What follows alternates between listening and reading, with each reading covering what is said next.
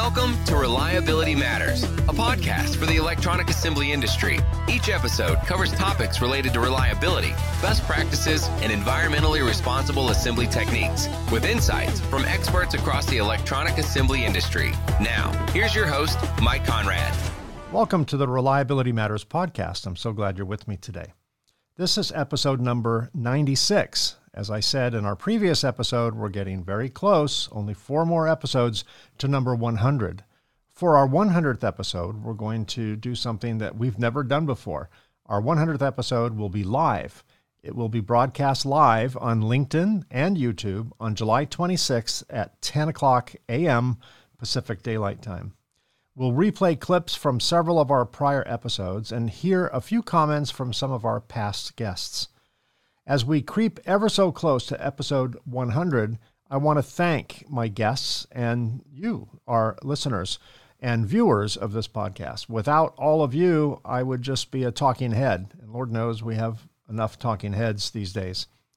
If you're watching this on YouTube, click on the subscribe button and click the bell icon to be notified when new episodes are released, including our 100th episode. If you want to watch our 100th episode on LinkedIn, just follow me on LinkedIn. If you're watching this on YouTube, the link to my LinkedIn profile is right down below. Just click the Show More button. If you're listening to this podcast on your podcast app, just click on the show notes for my LinkedIn information. A couple of episodes ago, I talked to Dr. and Professor Ron Lasky about a couple of books that he wrote. We also talked about a book he didn't write. That book is entitled Troubleshooting Electronic Assembly, Wisdom from the Board Talk Crypt by industry gurus Phil Szaro and Jim Hall, available on Amazon. Both, by the way, were prior guests on this show. Well, today we'll have a conversation with Phil and Jim about their book. If you've been in the electronics industry for more than a few seconds, there's little doubt that you've at least heard of, if not met, Phil Szaro and Jim Hall. Phil has been involved with the PCB fabrication and assembly industry for more than 35 years. Phil is the president and principal consultant of ITM Consulting. His partner in crime, Jim Hall, has been involved in the electronic assembly industry for the past 26 years. He's a principal consultant and resident Lean Six Sigma Master Black Belt with ITM Consulting. He's also an instructor in the Lean Six Sigma programs offered at Dartmouth College. Together with Dr. Ron Lasky, Phil and Jim designed the SMTA's SMT Process Certification course.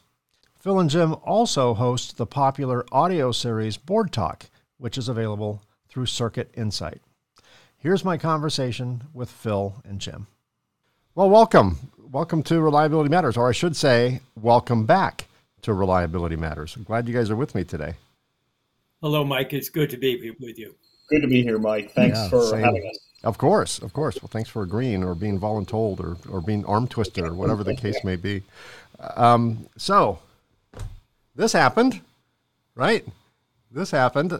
This is 272 pages of the unique, the wisdom and the unique humor of Phil and Jim, the Assembly Brothers.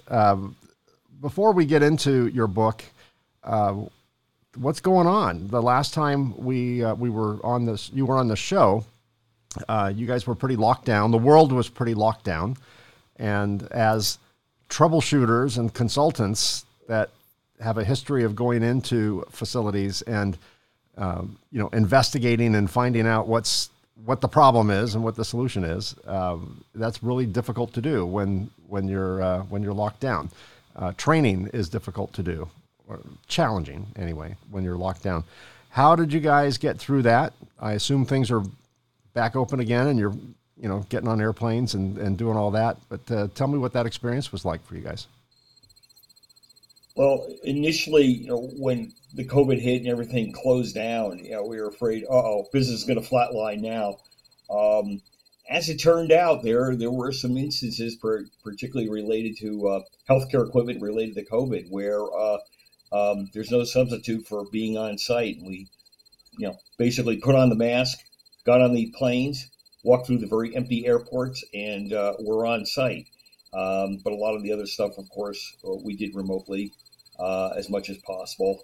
And yeah, we made it through. We're still kicking and thriving. And Mike, if you recall, interestingly enough, I think one of my last gigs right before as COVID was kicking in the state of California was closing down. You and I was out in Orange County, and you and I were going to get together for dinner. And you called me back and said, Phil, every place is closing down. There's nothing nothing available for dining. So we wound up in a parking lot at having In-N-Out burgers in the in your SUV in the front seat of my car. Right. I remember that. Couldn't beat the ambiance. Yeah, very cool. Yeah, service was a little bad, but the food was good, right?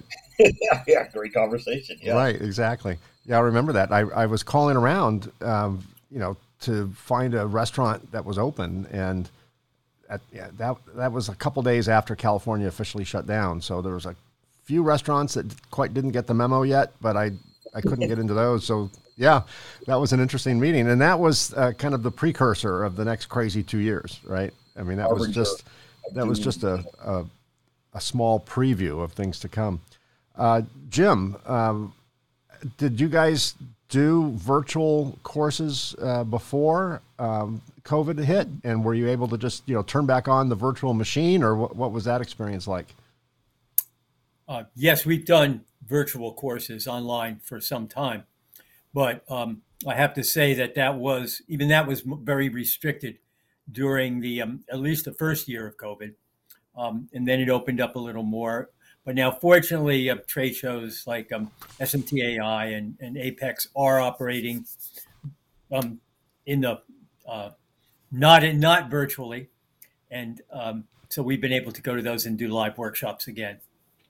But it was significantly teaching in general was definitely restricted during the higher, more intense times of the COVID lockdowns. Right. So you, in addition to your daily activities at ITM, where you guys are consultants and troubleshooters and trainers and all of that, you've got a few side hustles going on, all kind of related to ITM. And one of them is you produce an audio series. I would call it a podcast. Traditionally speaking, it's not really a podcast, but it's very similar to that because it's not on podcast apps. It's on one particular website, circuitinsight.com. But it's a show you've been doing probably well before podcasts were around, called Board Talk. And it kind of mimics or plays homage to the NPR Car Talk radio show, where two semi-nutty guys, mechanics in that case, with very peculiar and odd sense of humor, provide a call-in format where people call in and say their car is making a strange sound, and then they try and diagnose what that means and all of that. Your show is very similar to that in terms of style, which is a real standout in this industry. I can count on half a hand how many people in this industry that are teachers, that are speakers, professional speakers, that are both informative and entertaining. They usually get one or the other. You guys are able to get away with both. So tell me about the Board Talk show. How did that start, and how long has it been going on? And just give me a little bit of a background on that show. Well, first off, I'd like to give the ultimate credit to Phil, my brother Phil. Phil, for the long time, Phil has a great sense of humor and looks at our industry and says, we're a wonderful high-tech industry, but we take ourselves way too seriously. And our whole industry would be a lot better off if we could laugh more, in particular if we could laugh at ourselves more. And that being his basic philosophy, he looked at Car Talk, saw what they were doing, and said, let's do it for our industry. Oh, very good. So this was Phil. We can blame Phil or thank Phil, depending upon what you think of the show. Thank Phil. Jim and I, first of all, have known each other for, I think, close to maybe exceeding 40 years. Lost count a long time ago. And we were both, big fans of Car Talk. And when I first moved to New England from California, one of the first things Jim took me to was to Cambridge, and our fair city, or their fair city. And we're in Harvard Square, and he points to a building. No, Phil, come on. You're at Harvard Square. Harvard Square. Harvard and Square. He points to this building. It was near the yard, and there was not a lot of garbage. There you go. He points to this building, and on the third floor window, it said Dewey, Cheatham, and Howe. And this was Mecca as far as we were concerned. This is where the brothers' office was. Of course, their broadcasting was a studio in a little bit further away. And then Jim also took me down the road to the Good News Garage, which is the garage they're always referring to that the brothers owned. And it was built in the 20s or 30s. You could just see some guy in the background look like Krusty the Mechanic, and you're waiting for a car to fall off the lift any minute, exactly as they depicted it. And then many years later, I was very fortunate in that NPR was having a fundraiser. And they said, for this much donation, you get a recording of our bumper music. Well, I had that already. They said, for X amount of money, you would have lunch with the Car Talk guys. I go, oh, you got to be kidding me. So, I figured, well, ITM could definitely, afford a donation to NPR. And so ultimately, they went down there. It was like a Wednesday afternoon, and we met at the studios where they were recording this. And there was like 75 people showed up, a number of people from the Midwest, Southeast, and of course, major from New England.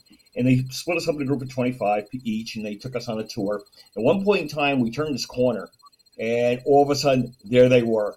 It's a little glass studio, donut in one hand, coffee in the other, cackling over some lady who's transaxle on her Saab and falling out or something.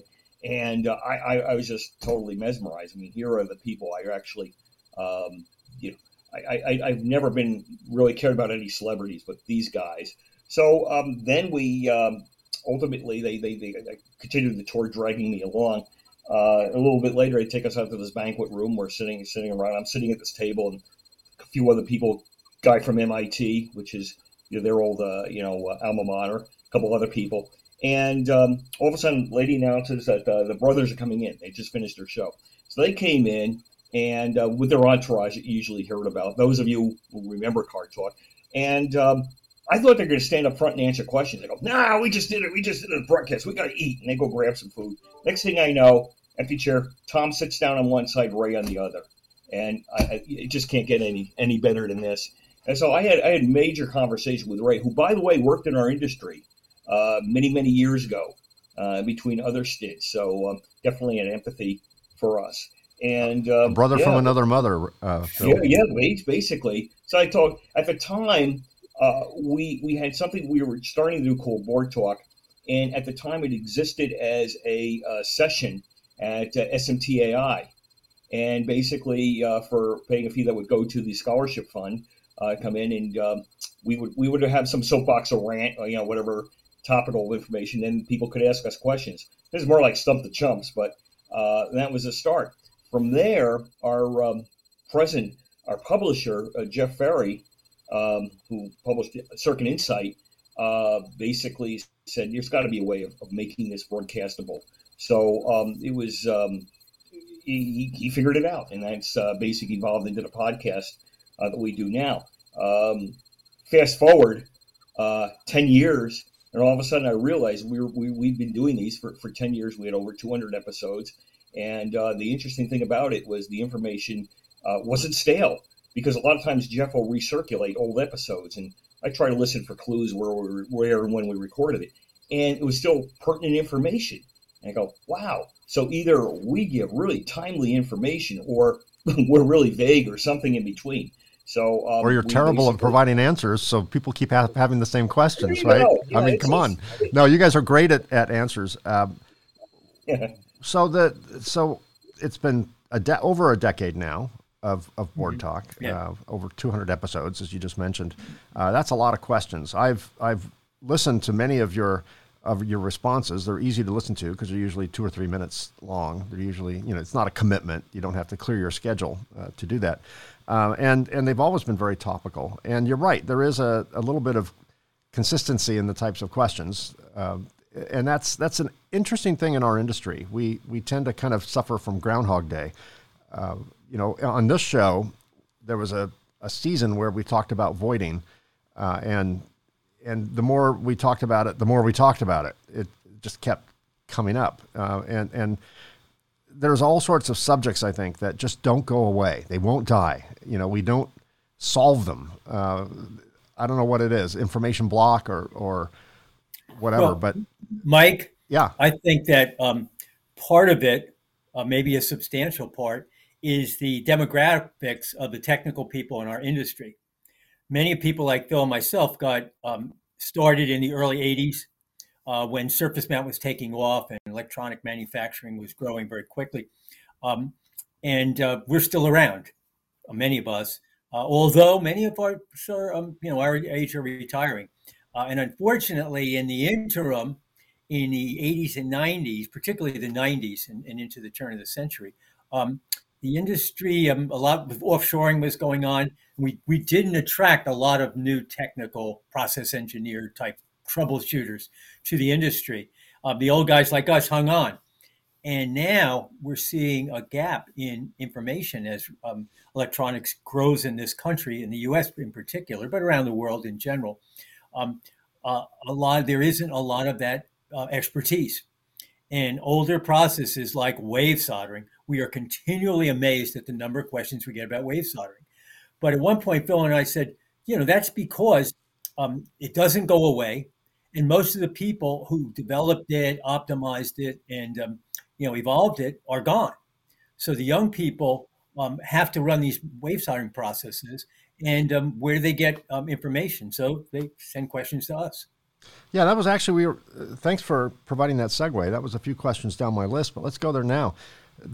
We've talked on this show before and other venues of the silver tsunami, the retiring of experience. You always had a worry with words, Mike. Those aren't my words. Those words were given to me by, I think Phil Stoughton said those words to me. But anyway, someone did, and someone probably said them to him.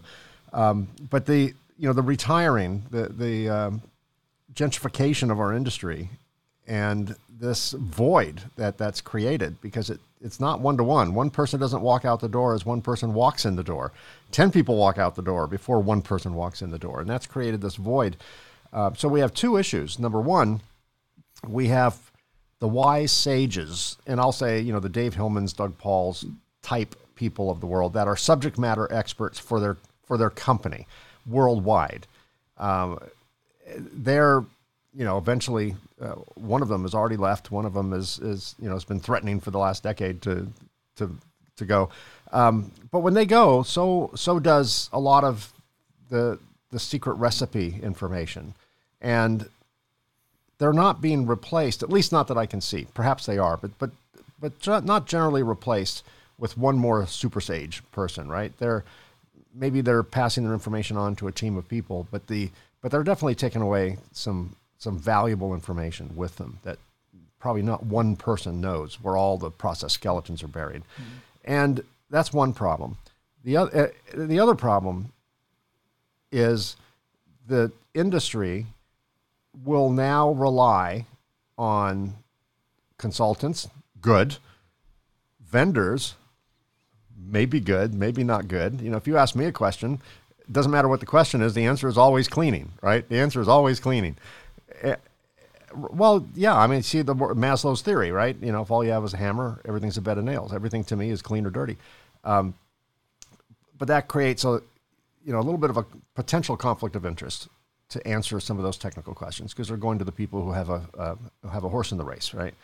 And then the other issue is the people coming in, graduating college with their electrical engineering, mechanical engineering, chemical engineering, technician, trade school, whatever education they're bringing to the table, they're coming in pretty green. And colleges teach electronic theory.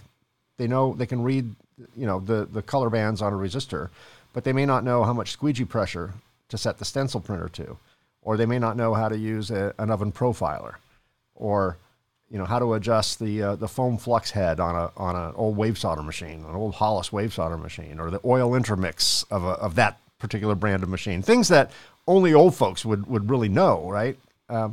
So have you seen that information gap? Is it a perpetual problem because people are always falling off the cliff and new people are coming in to take their place. How does that land on your doorstep? And what are some of the remedies to maybe better prep people entering this industry, or better memorialize the information before people leave the industry? How do you guys deal with that? I mean, that's right in your wheelhouse right there, right? Right. Well, first off, just to put things in that perspective of the aging and everything, and talk about these tin whiskers I have up here. A while back, we were teaching at some big venue. It was either SMTAI or Apex. I believe it was Apex, one of our courses. And at one point in time, I'm trying to give an example. Well, HP did this study back in 1985. You guys remember what boards looked like in 1985. My God, the smallest component we had to deal with was 0805, and we didn't have BGAs yet. And Jim says, Phil, most of these people weren't even born in 1985. Whoa, sobering moment. So, yeah, and we've seen these, the various stages, the industry when we first started really outsourcing big time and really big time overseas. And we saw this erosion of the engineers.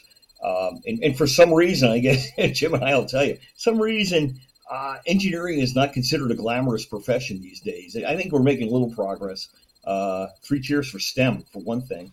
But it's a dilemma. I mean, it's a head scratcher. Jim? And Mike, the obvious question is we look at continually at what other courses we can put together to meet these needs. You see this it being reflected. The SMTA, we've supported that extensively. We teach for them. We've helped develop their process engineering thing. They're expanding that into many other areas. And the IPC on a different track is really getting into trying to fill this gap, but it's a real problem. And, we try to do as much as we can to support it. Yeah, excellent. With our own offerings. Right. Let's talk about the show, Board Talk, and the book that came out of that, Troubleshooting Electronic Assembly, Wisdom from the Board Talk Crypt. I like the title. Is there first of all, what type of questions? Give me just a sampling of the array of different subject matters that you get on your show and then subsequently your book. It starts right from the beginning with PCB questions about surface finishes and PCB handling coming in as an input to testing and rework and repair and everything in between. It's amazing. People have questions about all aspects. If you're if you think about what we're talking about, the lack of talent. You're a process engineer, quote unquote, and you've had limited experience. And all of a sudden something goes wrong with your in-circuit tester or some other process that you haven't had much time yet to get familiar with. What do? Well, you write a question to Board Talk, or now hopefully go to our book, buy our book and go to it. Buy the book. Buy the book. Always a good answer. Buy the book. First recommendation, buy the book. In your more than a decade in producing Board Talk, have you seen a common theme? As I mentioned earlier on this show, voiding keeps coming up. It's like, I don't want to talk about voiding for another hour, but obviously we do, because if it keeps coming up, it's still a relevant subject. Is there a common theme that just won't die, that just keeps coming back to haunt you guys? Miniaturization and sub-miniaturization and ultra miniaturization. A process step that you did one way, as Phil said, when your smallest resistor was an 0805, talk about stencil printing, handling, inspecting, all the things that interact with it. All of a sudden now you got an 0201. Oops, tombstoning becomes a big issue. Solder paste deposition, pad design. Now all of a sudden 01005s, you can't even see them in the pocket of the tape, right? We have to design smaller 4mm tapes to handle these things properly. So if you look at a driving factor, it's one of the mantras of electronic assembly is smaller. Yeah. Right. And the other thing is also hovering over all this, a common theme, the dark cloud, which has really been there ever since the inception of surface mount technology, is designed for manufacturability. Oh, yeah. So all the things that Jim mentioned, they all come into that. And and even more basic things too. But they all kind of hover around that fog, and it's just a lot of questions we get are related directly or indirectly to DFM. On the subject of miniaturization, I use this kind of a joke to make a point in a lot of my presentations, and I think I've mentioned it on the show. I talk about miniaturization in the context of electrochemical migration issues, ECM issues. Miniaturization is a real issue for ECM prevention, right? Because all of a sudden there's the lack of space between conductors. The reduction of space between conductors is also a reduction of residue tolerance, right? They just go hand in hand. So I show a picture of a QFN, and which is slammed to the board with virtually no gap, under between the board and the bottom of the component, and we have to clean under it, which is really challenging. And I show like a mother scolding her child, and I say, if you don't tell your children you love them enough and give them a thriving, love-filled environment, they will either grow up to be sociopaths and serial killers, or bottom terminated component designers, and to get back at the world. That's just a commentary on the way our industry works. It's rather peculiar, and perhaps other industries share this frustration, but in our industry, we tend to get new components that come down the line, QFNs, for example, BGAs prior to that. And the industry goes, wow, it's amazing. All this technology packed into this small footprint device. This is great. We can put 1,000 of them on a board. That's wonderful. How do we place them? Oh, I don't know. That's your problem. We just designed the package. You figure out how to mount it. And then the industry has 5 years of trade shows and symposiums and folks like yourself and others that teach how to do it. And then we argue about the best way and how to reduce voiding and how to reduce tombstoning and how to do it. Time out, Mike. Yeah. Somewhere in there were some gurus in laboratories and big manufacturing facilities that physically figured out how to do it often by trial and error with some amount of analysis. And then those people pass on that, either teach it themselves or they pass it on to people like us. And then we can start that cycle. But somewhere along the line, somebody has to do the dirty work. Exactly. Usually but it's in a development lab or at a big company where they have to deal with this, and they've got their own enough engineering talent in-house that they work it out. But it's never the people that design the components. It's always the users that have to figure it out in absolutely. At 3:00 in the morning in a dark lab, dimly lit lab. It's always done kind of behind the scenes and then slowly rolled out. And that's just an interesting part of our industry. And I'm not quite sure. There's a mantra we often cite that goes with the evolution of our technology and the products. And that is, make it faster, make it cheaper, pack in more functionality, make it smaller. And so that mantra certainly just defines our technology as electronic assembly and service mount technology, but also understand it's being driven by components that have that exact same mantra: more functionality, make it cheaper, smaller, faster, and that's kind of one of the things driving that very tech. So we're the trickle down. Let's be real honest, Mike. You've hit on QFNs, bottom terminated components, and all their issues. You go back.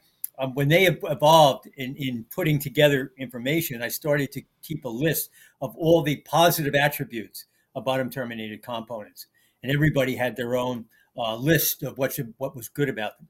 Tops of the list is they're one of the cheapest packages you can build for an IC. Right. Well, there's a lot of attributes to them. We just have to figure out how to use them. Right. Cheaper. Exactly. That's a hard one to fight. Yeah, well, it's not just cheaper. You can put a lot more of them in a smaller space. Oh, yeah, that too. But it's nirvana, right? But I mean, think about it. If it wasn't any smaller, it wasn't any different than another package, but it was cheaper, there'd still be a lot of motivation to use it. Sure, right. This has motivation coming from all angles. On the Car Talk show, the NPR Car Talk show, there's a segment on there called Stump the Chumps. Have you ever been stumped on your show? Have you ever now obviously your show's not live, so you don't ever have to admit to going, what the hell did they just ask? I have no idea how to answer it. You find the answer. So ultimately, you always find the answer, or just don't publish it. Do people ever ask us about electric brakes on a trailer? Right. In Car Talk, that was the classic. We know absolutely nothing about this, but we're going to try to make up an answer. They actually did that live during the show. They refer back to it in their things. Yeah. And have you ever been stumped? Has anyone ever asked you, like a legit question, not some crazy, made up question designed to stump you, but have you ever just kind of scratched your head and looked at each other? I don't think we've ever been completely wrong, but we led people in a direction. Somebody was one I remember was reworking BGAs. He's talking about reworking BGAs and the idea of how do you deal with this? Should we put more paste down to make it more forgiving and so forth? And we theorized, yes, you can do that, but you got to deal with how you're going to put the paste down. You're going to use a mini stencil and put it on the board. You're going to try to print the paste on the balls. And we just talked in very general terms about that. And we said, I think we said on the side, you can also, some people just use flux.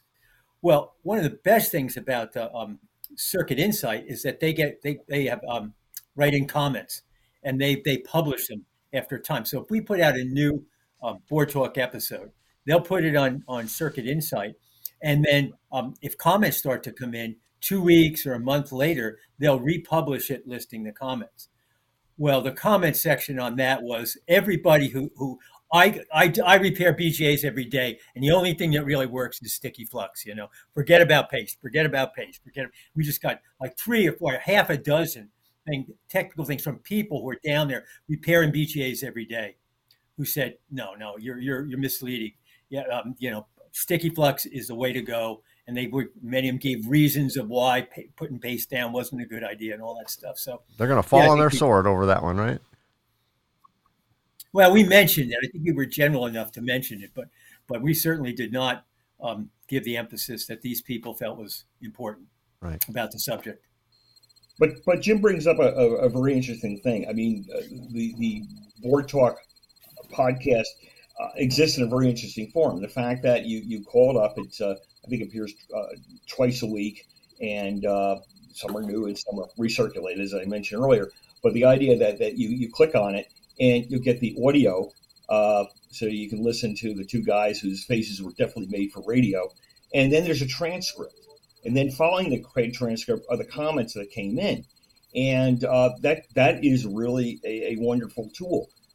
In the sense that you're not just getting whatever wisdom we're imparting, but other people's insights too. Now, a lot of cases it's very good, and they'll come up and you guys were way off on this, this, or no, I concur with what the brother said, and this and this. So we actually get some interesting debates, and we get other things. Some people write in, that kind of a commercial aspect, pushing their methodology or technique, or you'll get sneak it in there, right? Well, IPC 610.3 Section 9 says this, and this.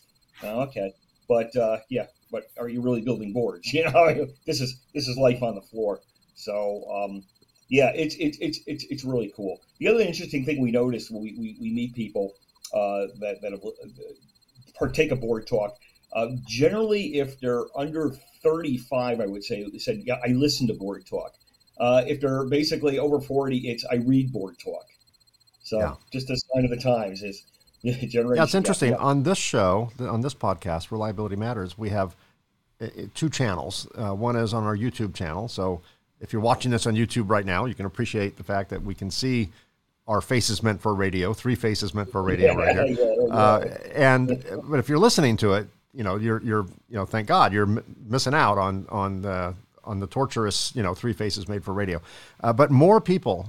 By far, more people subscribe to the audio-only version than the YouTube version, because YouTube version requires that you sit down and basically stop doing other things and watch it, where the audio version, you could be on your treadmill or in your car or Lord knows wherever. You talk about faces made for radio, and I apologize to our listener-only folks, but just close your eyes and imagine this. You say you have a face made for radio. And this is the back of your book right here, where, most of the time there's a inside sleeve. It shows a picture of the authors or author. In your case, there's these just little pencil caricature drawings of Phil and Jim, and it's really obvious which one's Phil and which one's Jim. So anyway, if you're listening to this and you want to see the caricature version of our guests, just go to the show notes and I'll have a link to that illustration there. Yeah, if you know any good animators, maybe we'll have come up with an animated version of it. Yeah, one of them looks surprisingly like Groucho Marx. I don't know. It could be it could be Groucho. So, what's the funniest question you've been asked? Do you have any recollection of that? You've probably been asked many funny questions, or at least filtered through your sense of humor. It's funny. You'll get this one, Mike. People proposing cleaning methods using glass cleaner, abrasive soaps, and other things that. Like I cringe at thinking about bringing them in the same room with a circuit board, much less putting them on a circuit board to try to clean it or shine them or something. I think to me those are the funniest. I toured a shop once that was a very DIY kind of place, kind of low budget contract manufacturer, and they made their own equipment wherever they could. And they made a washer and a dryer for circuit boards. Rather than buying a cleaning machine, they basically appropriated the dishwasher rather poorly, but back in those days it was mostly through hole, so it was probably good enough. And then for drying, I thought this was ingenious, all scary but ingenious. They created this rack in their dryer, and their dryer was has a spin cycle on it. So they basically created this rack around the edges of the drum where you load boards into it. And you remember the carnival ride you'd stand up against this padded wall and it would spin so fast it would hold you against the wall and the floor would drop out. Cyclotron, I think. That's it, yes. And you'd be just stuck against the wall. Well, that was how they spun dry boards, right? They had a little heat and they had this centrifugal force and the water would, just come out from under the components and get into the, drain somehow. Another famous one was putting weights on BGA components to hold them down during reflow on the top side. No tombstoning. Obviously trying to deal with warpage and splattering of solder paste or something like that. But, Yeah, but we I guess you say, between things like board talk and more our practical, consulting experiences, the whole range of shops. I like to say we've seen it all, but there again, we haven't. But we've seen people using Windex to clean boards with, so you get any cleaning. Using paper slicers, for the cutters for singulation of boards. We've also seen the old karate So descoring would be just the old staples. Yeah, exactly. Yeah. I know I get all my PCB assembly supplies at Walmart and and Staples. Oh yeah. So it's like. Nothing seems to. Hey, some of the stuff actually works, like your centrifugal dryer there. It's like you never know, where ideas come from. I mean, let's face it. We all remember back in the days, going back to through hole, that what was the original batch cleaner, like Maytag dishwasher. Maytag dishwashers, exactly. And so from that evolved the batch cleaners that we have today. Sure, so it's like you never know with this stuff. Always keep an open mind. And a good sense of humor, and don't take things too seriously, right, Jim? That's good advice, no matter what industry you're in. So let's talk about current times. We have there's two types of events that occur in any industry. There's revolution and evolution, right? We don't see a lot of revolution. Basically, I remember reading an article not too long ago that talked about pretty much every device we have today is just a faster, smaller, cheaper version of something we had in the 60s or 50s, right? Air travel is a great example of that. We haven't sped up an airplane other than Concorde and fighter jets. We haven't sped up an airplane in 60 years.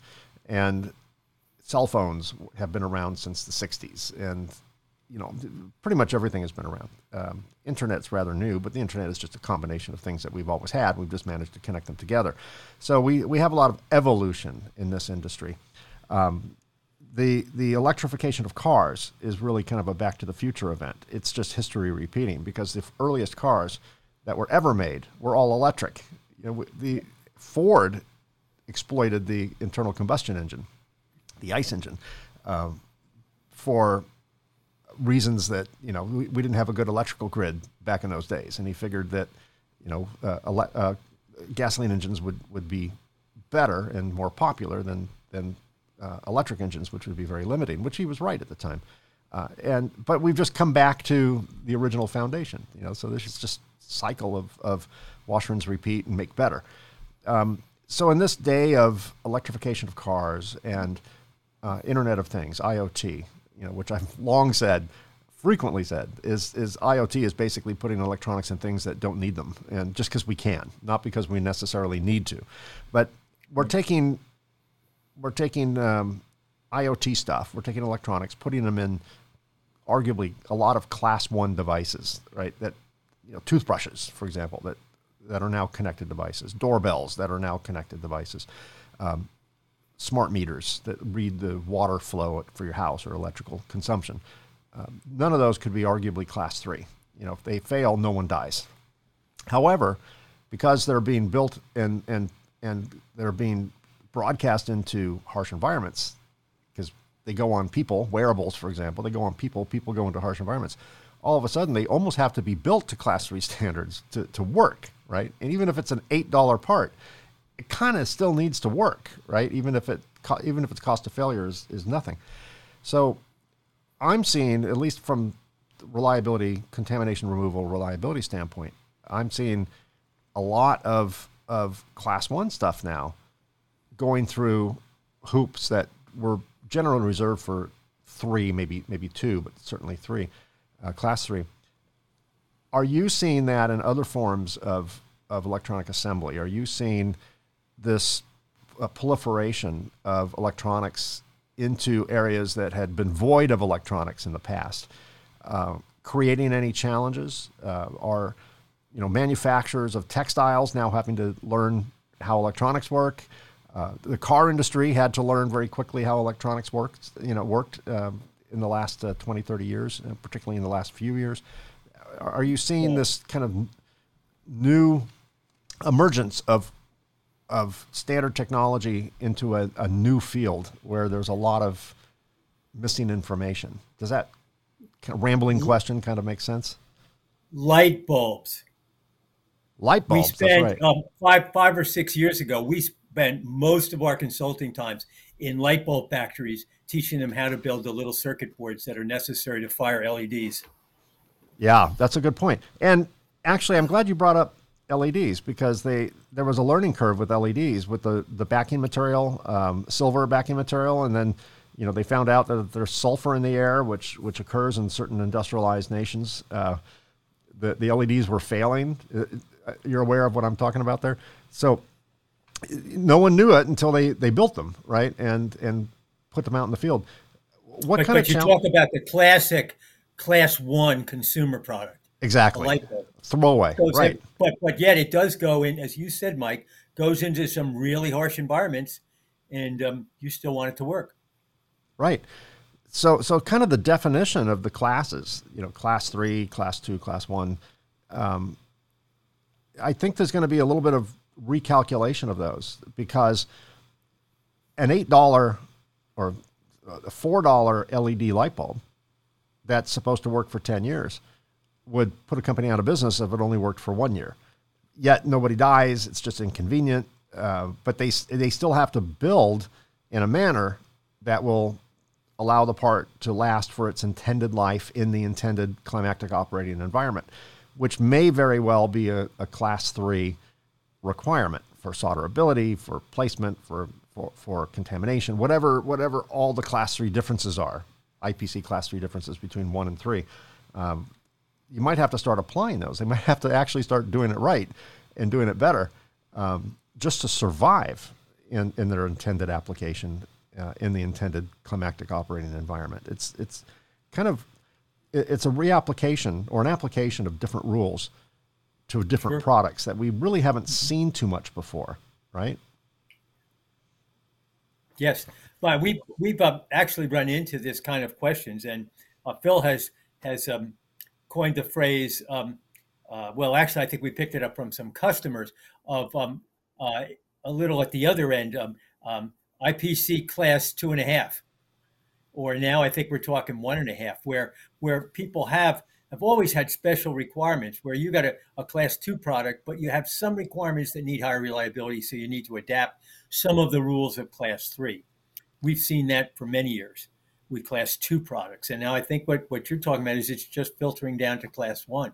So you got class 1.5 or something like that, where you as a developer and in concert with your customer, what do you really require? What's required, cost benefit ratio, years of service, and all those good parameters, and then working with us to translate it into some combination of the traditional rigid IPC class 1, 2, 3 things to give your product the service life that it needs at the price it has to be produced at. Yeah. We've seen some other interesting things that, challenge how things are being judged. We typically think of, class 3, either harsh environment, things along those lines. And of course, then we have class 3 mission critical, where if it fails, somebody or somebody's are going to die. But to give you an interesting example, there's one customer we were dealing with a number of years ago, and they were building windshield wiper controls, particularly for SUVs. And the windshield wiper control product circuit, if you will, for the front windshield wipers was considered class 3, whereas the one for the rear window on the SUV was class 2. Why? Because if that first one fails, you're going down the Mass Turnpike in middle of God knows what kind of wintry mix, I believe it's what it was called, in the winter, and that fails, and you can't see where you're going. But on the other hand, the rear windshield wiper, not as essential, especially these days with the cameras. So it's just interesting, the divisions we see that where, and what is actually defined, and sometimes it is blurry, or you want certain aspects of class 3, but you don't want to build the entire thing class 3, and that's kind of where class 2.5 kind of evolved. We've confused a lot of people with that over the years. Yeah, they're actually thinking, Bill said it, Jim said it, and I can't find it, 2.5. Yeah. For the auto industry, again, we've talked about this on the show before, the electronics use within the auto industry has gone from infotainment, intermittent windshield wipers, things like that, or maybe with the windshield wiper is an exception, but arguably the electronics in cars that we grew up with, which basically the radio, and if you had a fancy car, the self-retracting antenna, radio antenna. But if they failed, you might be irritated, but you're not going to die.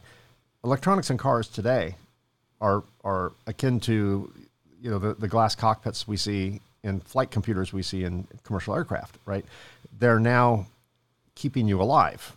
And again, I've reused this example over and over in the show, so I apologize to my regular listeners for the redundancy here. When I learned to drive a car, back in the 70s, I learned to look over my left shoulder before I changed lanes to the left. I learned to look over my right shoulder before I backed up. There was no cruise control. There was no collision avoidance. There was no adaptive LiDAR, distance monitoring systems or anything like that. So the first time I acquired a car, this is a few years ago, the first time I acquired a car with all of the ADAS systems, all of the safety systems, it was a pretty, as we used to say, loaded car, right? You've been in it, Phil. And it has everything. And the first time I used my adaptive cruise control, that will keep a distance between me, a set distance between me and the car in front, my foot hovered over the brake because I was convinced that I would react faster than it. The first time I started using my blind spot indicators, where you have a little light that flashes in your mirror, and in my car's case, the seat vibrates if it's trying to call your attention to something. I would look at the blind spot indicator and look over my shoulder. Going backwards, I would look in my mirror, turn my head over my shoulder, not rely on the collision avoidance system. I now rely on all of it. My foot no longer hovers over the brake when I'm on cruise control and the traffic's slowing. I no longer look over my shoulder before I make a lane change. I trust my systems. They have never failed. And as a result, I am now, today, probably a worse driver.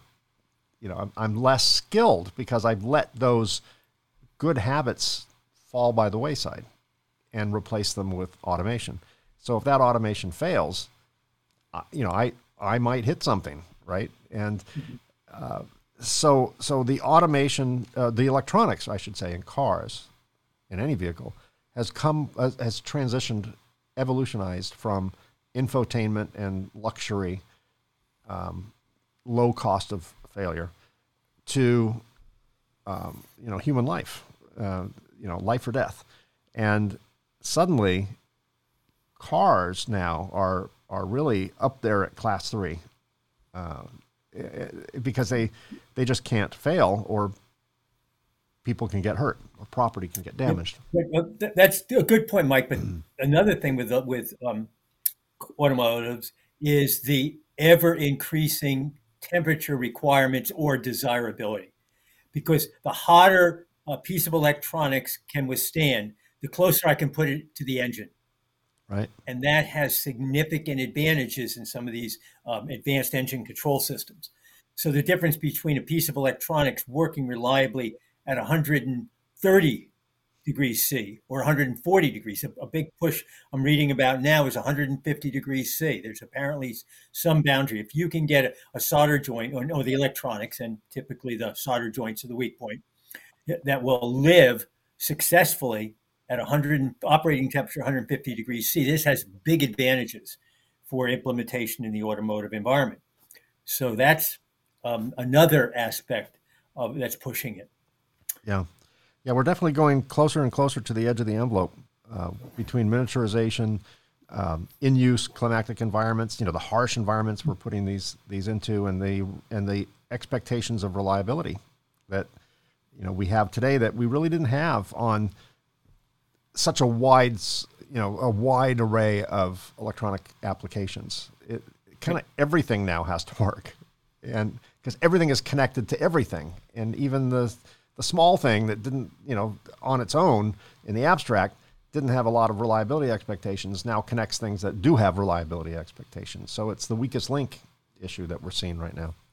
But the interesting thing is, Mike, there's a lot of nuances, for lack of a better word, in the assembly infrastructure, to put it that way, that we're seeing they've been around, but they're gaining more and more important. So things like traceability, it's becoming almost mandatory, and that was being, besides a lot of medical and military, that's also being very heavily driven by the automotive. But we're seeing it trickling down into other areas. Another area, of course, is inspection. Has come a long, long way. Jim and I think anybody who knows us, that one of our favorite soapboxes is solder-paste inspection, post-print inspection, and SPI. SPI's come a long way. All AOI is coming a long way, and it's continuing to evolve. Very competitive. It's continuing to evolve. Incorporation of artificial intelligence into this area looks all very promising to again support those reliability expectations that we have, or we're demanding, I guess you could say. So the evolution continues in that respect. It's almost a cliche, but I think it may be true. Maybe you can myth bust it for me. It's been long said that most reliability issues begin at the printing process. And I don't know if that's a true statement from your vantage point. Absolutely. Do you think that's a true statement? Yes. Yeah. We've seen multiple studies analyzing defects, failures, and they trace them back. And the lowest number I've ever seen is 50% are related to solder deposition. And the highest I've seen is like 90%, depending upon the study, the product they were evaluating, and so forth. But yes. So SPI, AOI, X-ray, definitely worth their weight in gold, right? In terms of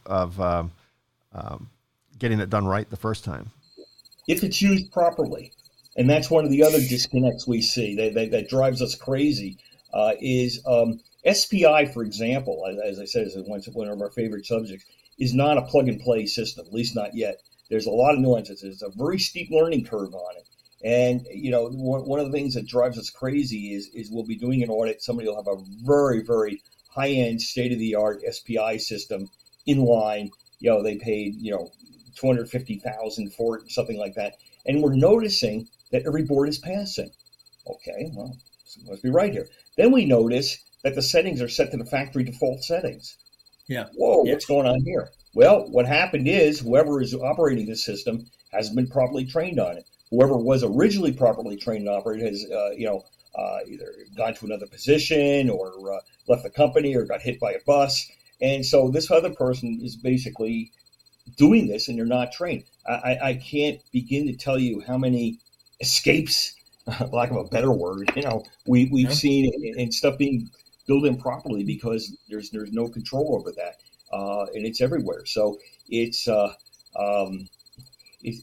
not only what you have, it's in the way that you use it. It's heard that used for a lot of things, but yeah. A past guest on this show, Patrick Stimpert from a contract manufacturer on the East Coast called Matrix Group, I think they're out of Pennsylvania, invested heavily in AOI SPI systems, and together with a manufacturer of those systems, they produced an article, and basically his contention.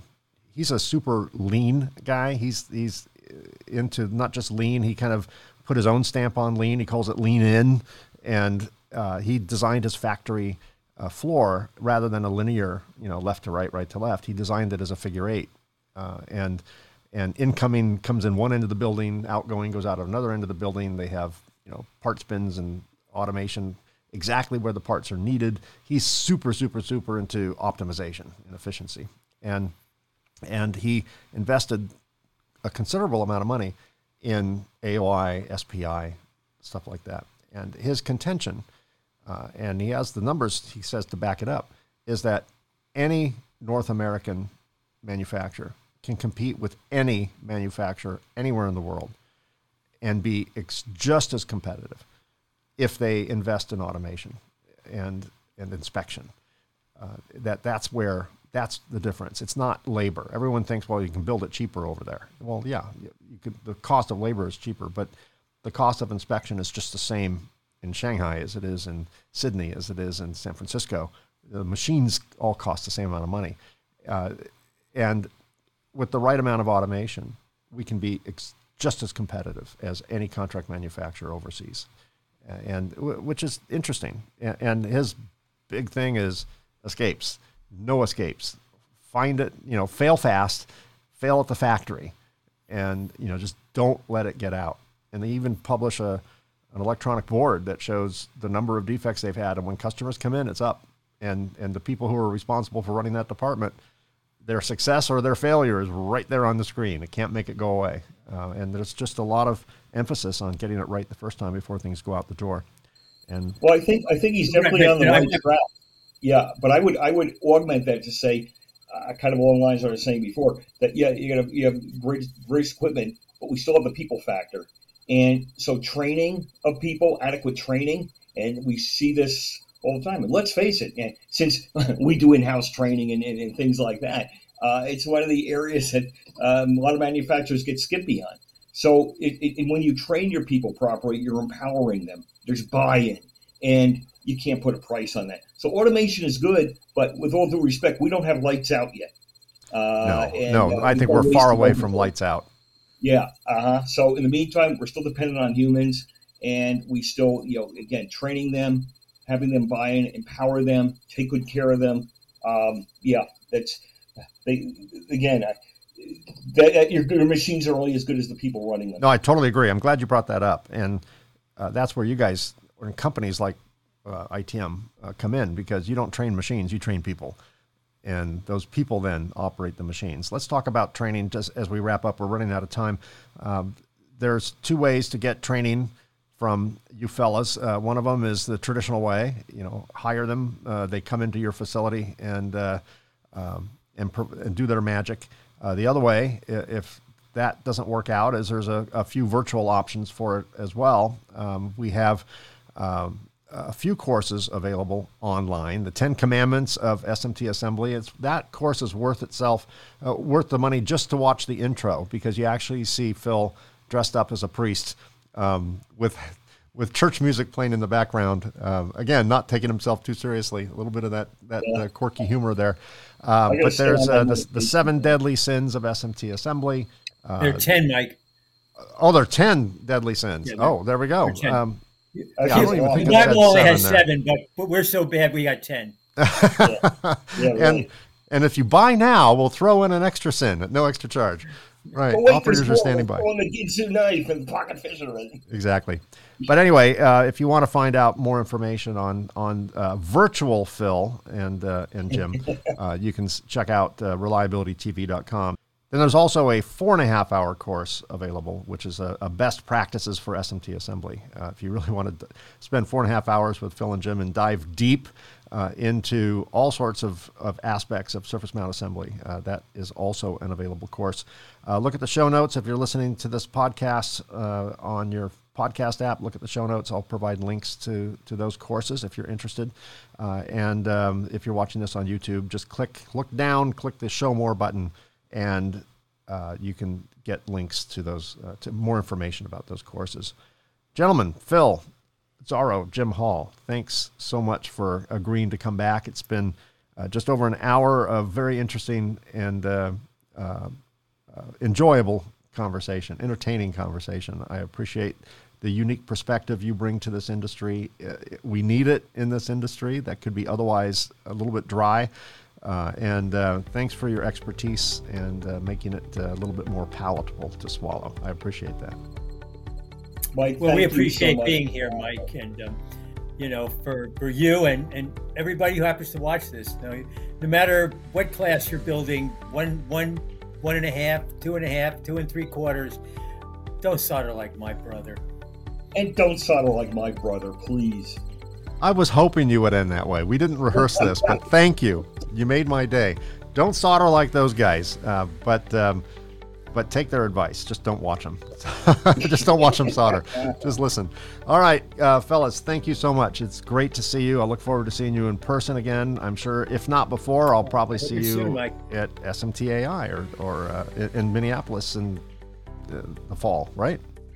Yeah. Hopefully right. so. All right, fellas. Sooner. Take care. Thanks, Mike. Thanks for your contribution too, man. Thank you. Hey, my pleasure.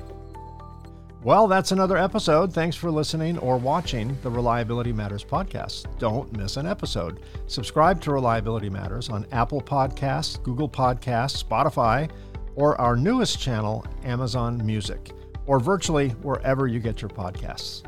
A special thanks to Circuit Assembly Magazine's PCB Chat at pcbchat.com and Ascendo Reliability at reliability.fm for syndicating this show. Thanks for your questions and episode suggestions. Please keep them coming. Send questions or comments to Mike at mikeconrad.com. That's Conrad with a K. And once again, thanks for listening or watching. If you're watching this on YouTube, be sure and click the subscribe and the bell icons to be notified when new episodes are released. I'll see you again in a couple of weeks. In the meantime, stay safe, stay healthy, stay happy, and of course, keep doing it right. Thanks for listening to the Reliability Matters podcast. Join us on the second and fourth Tuesday of each month for new episodes of Reliability Matters.